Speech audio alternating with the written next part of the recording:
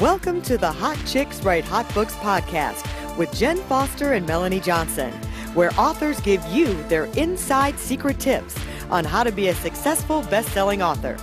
Here, Melanie Johnson, along with my co-host, Jen Foster, and we have a very special guest today. But before we get to that, I just want to let you know we have a couple announcements. One is we are going to have our other book writing retreat that's coming up in December. Our last retreat was a huge success.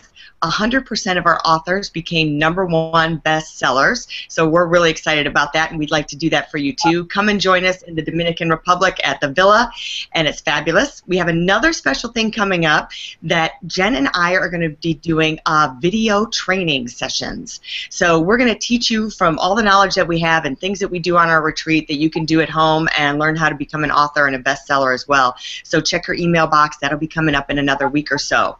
So today we are so honored to have mayoral candidate Bill King with us from Houston. He has written not one but 2 books. His latest book is Unapologetically Moderate, and it is really a great book. I love a lot of different things and the points that he brings out about politics in that book. So we're thrilled to have you today.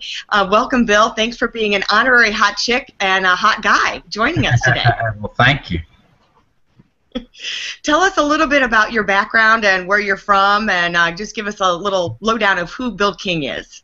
Yeah, so I was born down in northern Galveston County. I've been around the Houston area my entire life, and I went to law school at the University of Houston, and really spent my whole business career as a businessman and a lawyer.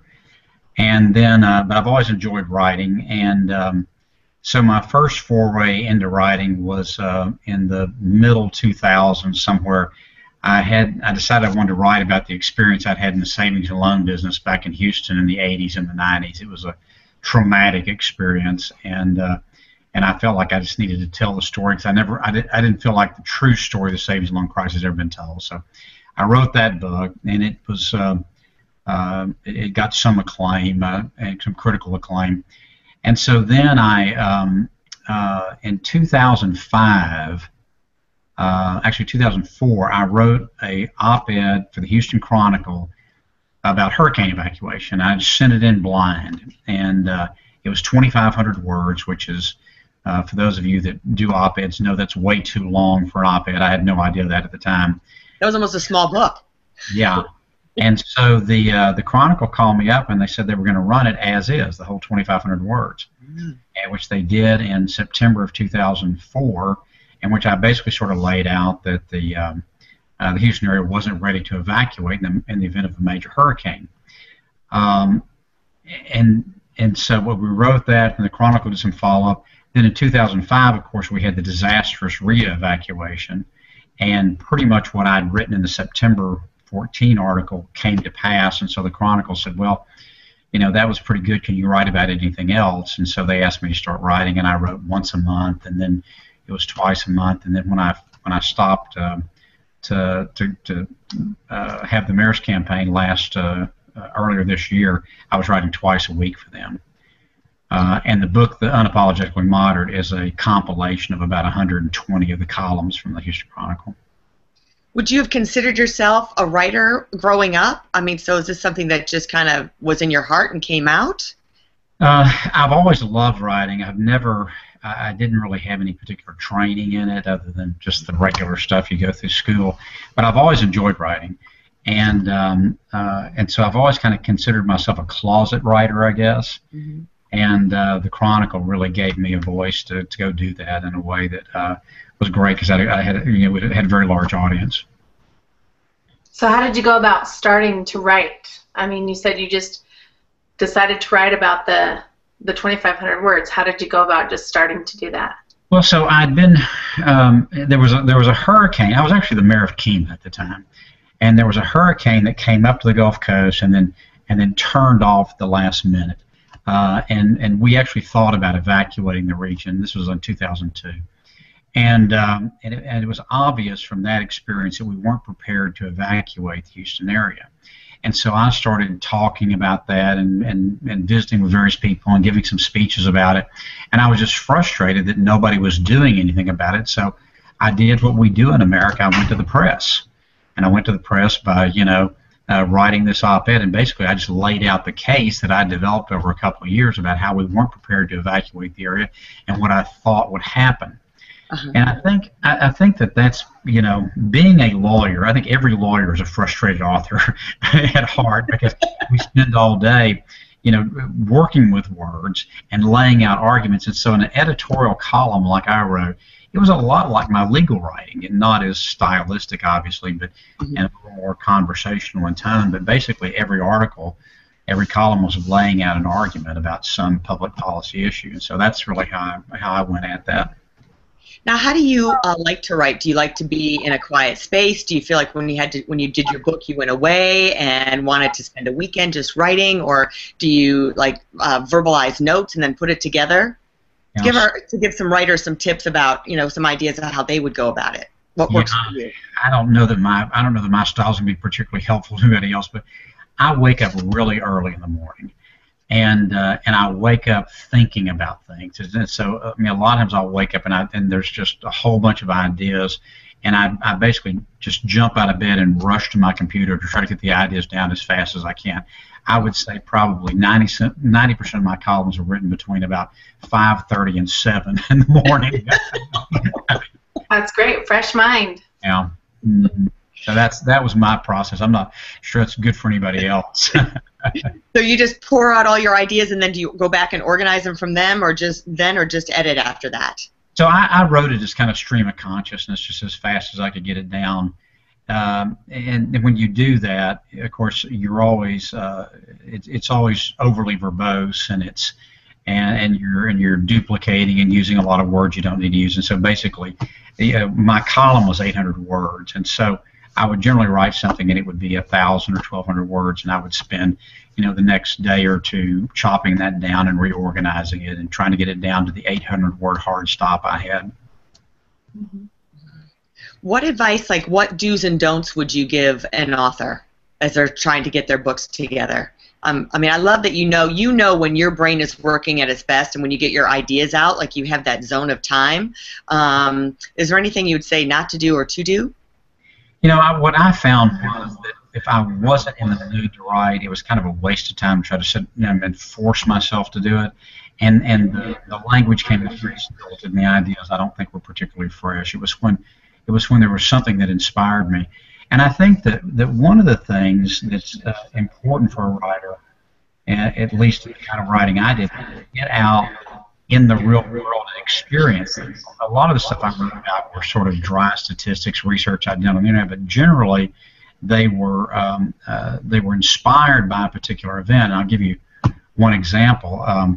I was in New York a few years ago, walking down Fifth Avenue, and it was up there for the holidays. It was December. It was cold, and I was walking along, and I heard some mumbling off to the side of me, and I looked over, and there was a homeless woman there who was on a grate trying to stay warm, and obviously had some kind of severe mental illness. I suspect it was schizophrenia based on it. And she bore a remarkable resemblance to my mother. And I mean, it just stopped me cold on the street, and I just stood there for a couple of minutes. And so out of that experience, I came back and I did a whole bunch of research on mental illness. Why are these people on the street? And it ended up being 6 or 7 columns, and I think probably some of the best work I ever did in that column. But it was inspired by a particular event. So I think it's important that you got to make that human connection with the reader. And when I would write about mental health, we always put my email address at the end of the column.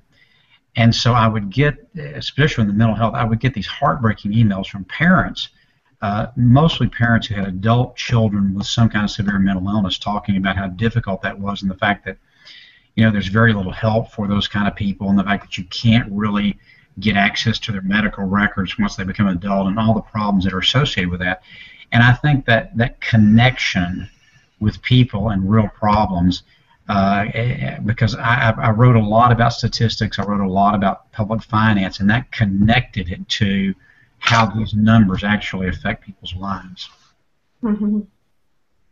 That's great. You know, one thing that you've done that I really admire is you've taken work that you've done and combined it all into, like you said, your last book is previous columns. So repurposing that content is so smart, and I love that you did that for your book. A lot of people just write stuff and never publish it in a book, so I think that's great. Yeah, I actually had a lot of people ask me to do that, and a lot of people said, "Why don't you take that?" And it was so funny when I was sitting down working with my editor on the book and the publisher. We were talking about how many columns do you need to have a book? And she said, probably something between 100 and 120 or something. She said, "Do you have that?" And I said, "Well, I've never counted. I'm sure I've got more than that, but I don't really know for sure." So we went back and looked, and by the time I stopped writing, getting the Marriage Race, I'd written about 500 columns and op-eds. And so it was a little surprising. I mean, it was quite that much material. So I got 3 more books to publish. That's great. How did you go about going from having your book and figuring out how to publish it and that whole process? Well, I'd been through the process a little bit before when I published my first book, which was basically sort of a vanity publishing. This time, since I was a little better known, I got a local publisher here in Houston who was willing to take it on and do the project. But I think the fact, once you're published in the newspaper on a regular basis, then it's a little bit easier to get these things done than like when I did my first book when nobody knew who I was. So how did you publish the first one? What did you do? What were the steps you went through then? I self-published it. I hired a guy that had helped President Bush with a couple of books, and he kind of walked me through the whole process. Great. And then when you did that first book, were you the mayor of Kemah yet, or was it before then? I was already after. It was after I stepped down. I stepped down as mayor from Kemah in 2005, and I wrote that book, I guess, probably in about 2007 or 2008. Okay, so you pretty much had like a following or had people that you could promote it to, right? I mean, did you send it out or media campaign with the book to try and sell it? Yeah. So that book was such a special interest kind of book. There were a lot of people that had been through that experience like I had, especially in Houston. Mm-hmm. And so that was primarily the people that were interested in doing it. And it was, and all around the country, there were so many people that were in the savings and loan business that had some tough times back then, and sort of shared my view that it was kind of more the government's fault than it was anything else. So there were a lot of people that wanted to, were happy to have somebody voice that viewpoint for them. Mm-hmm. That's great. So have you marketed your book more than just offline? Do you do online to market your book and get people to buy your book? Yeah, so both books are on Amazon, and the first book we had its own website page, which is still up, and then Bright Star, who published the second book, sells the book through their website. Oh, that's great. That's great. So we'll have our listeners website then. Oh, sorry, go ahead, Jen. I was just going to say, we'll have our listeners go ahead and go to your website. So where can they find that book website? So for Unapologetically Moderate, they can go to the Bright Star website, which is a publisher here in Houston, or it's available on Amazon. Okay. And then what about your original book? You said you still have that website up. Where is that? Yeah, so it's also available on Amazon, but there's also, I believe it's www.savingface.com. The name of the book was Saving Face. So out of your book, tell me some of your favorite things that you want the reader to get out of your book. Well, I think the two big themes of the book, of my columns over the years, and I think we tried to edit the columns to express it. I think there's two things going on in the world today that are causing a lot of issues, and we have a lot of public policy arguments that sort of mask these big things. And one is that we have this tremendous demographic change going on, where for the entire history of mankind, we've had a lot of young people taking care of a very few older people.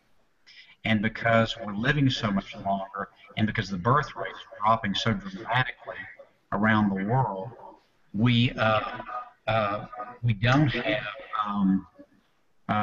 have nearly as many young people to take care of more older people, and that's going to fundamentally change society for all time, because it's not going to change. Mm-hmm. We also have the reality that our population is going into a long-term slowing phase demographers tell us that the world population will top out in about 2050, somewhere around 9 billion people. And from then on, we're going to be having long-term population decline. And again, this is something that is unprecedented in human history. And so it changes all sorts of things. And sort of the leading edge of that is this crisis that we're having in healthcare and retirement income. You know, all these problems that we're having with pensions, with Social Security, are all driven by the fact that, you know, when we adopted Social Security in the 30s, you know, life expectancy at 65 was about 68. I mean, you know, this was a little bit of retirement just in the last 2 or 3 years before you died. Today, life expectancy at 65 is 84. It's gone up 10 years in just the last 20 years. So this is a fundamental difference in, you know, in the math of all of this. At the same time, we've had this other incredible medical advance, which not only allows us to live longer, but it also creates the opportunity to live so much fuller life. And I'll give you an example. Take knee and hip replacements. You know, 20 or 30 years ago, I didn't know anybody who had done that. Now, every one of my friends has had one done, you know. And that's wonderful. It's great that we have that medical technology, but all that costs money. Yeah. And so the reality is we're all going to have to work longer and save more for our retirement than we ever thought we had to before. And we're just going through that transition. And there's a jillion other things that's going to affect in society. And we keep, you know, in this very partisan world that we live in, we keep blaming the other party. We keep saying it's all about, you know, it's all about people don't want to work or this or that or something else. And we're ignoring this fundamental demographic change because it's so hard to deal with. It's just not an easy thing to come to grips with. And that's what a lot of my book is about. Yeah, people are working, you're having to work longer. I mean, look at, people are still having a vibrant life in their 70s. Mm-hmm. So, and healthcare is going to change. Now, you have a whole section on your book about faith. Tell us about that. I was very curious about that whole big chapter. I'm sorry, I got lost you for a second. Ask the question again. And you know, are you having? I'm getting echoing on the audio. Is anybody else getting that, or is it just me? Just a little bit. Okay, just want to make sure if there was something we needed to fix along the way. So I noticed in your book you have a whole section really on faith. One of the titles was Don't Pray in Public, and you have a lot of references to religion. So tell me about what's the content in there. Yeah, so I grew up in a pretty religious household, and and so my upbringing in that faith tradition certainly informs my view about many different issues. Mm-hmm. And I find that you know, it's always been sort of funny to me that there are so many things that we hear about Christianity, especially today, that are really not at all consistent with the Scripture and what Jesus' basic teachings were. You know, there's a guy who wrote a book called Unchristian not too long ago, and he was a marketing guy that wrote a book about why the church is becoming more unpopular with young people. And the two things that young people said about the church we didn't like was that it was judgmental and that it was political.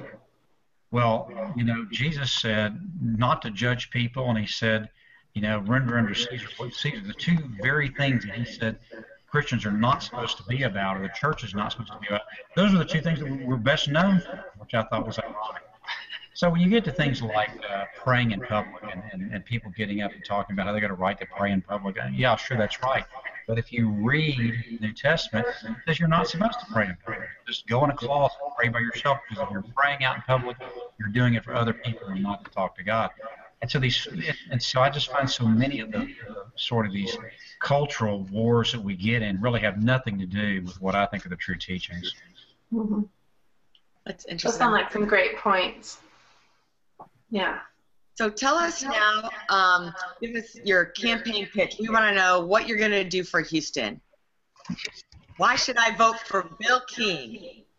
Well, other than the fact that I'm the tallest, best-looking, and most intelligent candidate in the race, other than that. Yeah, and you're a hot guy now too. You've been on Hot Chicks.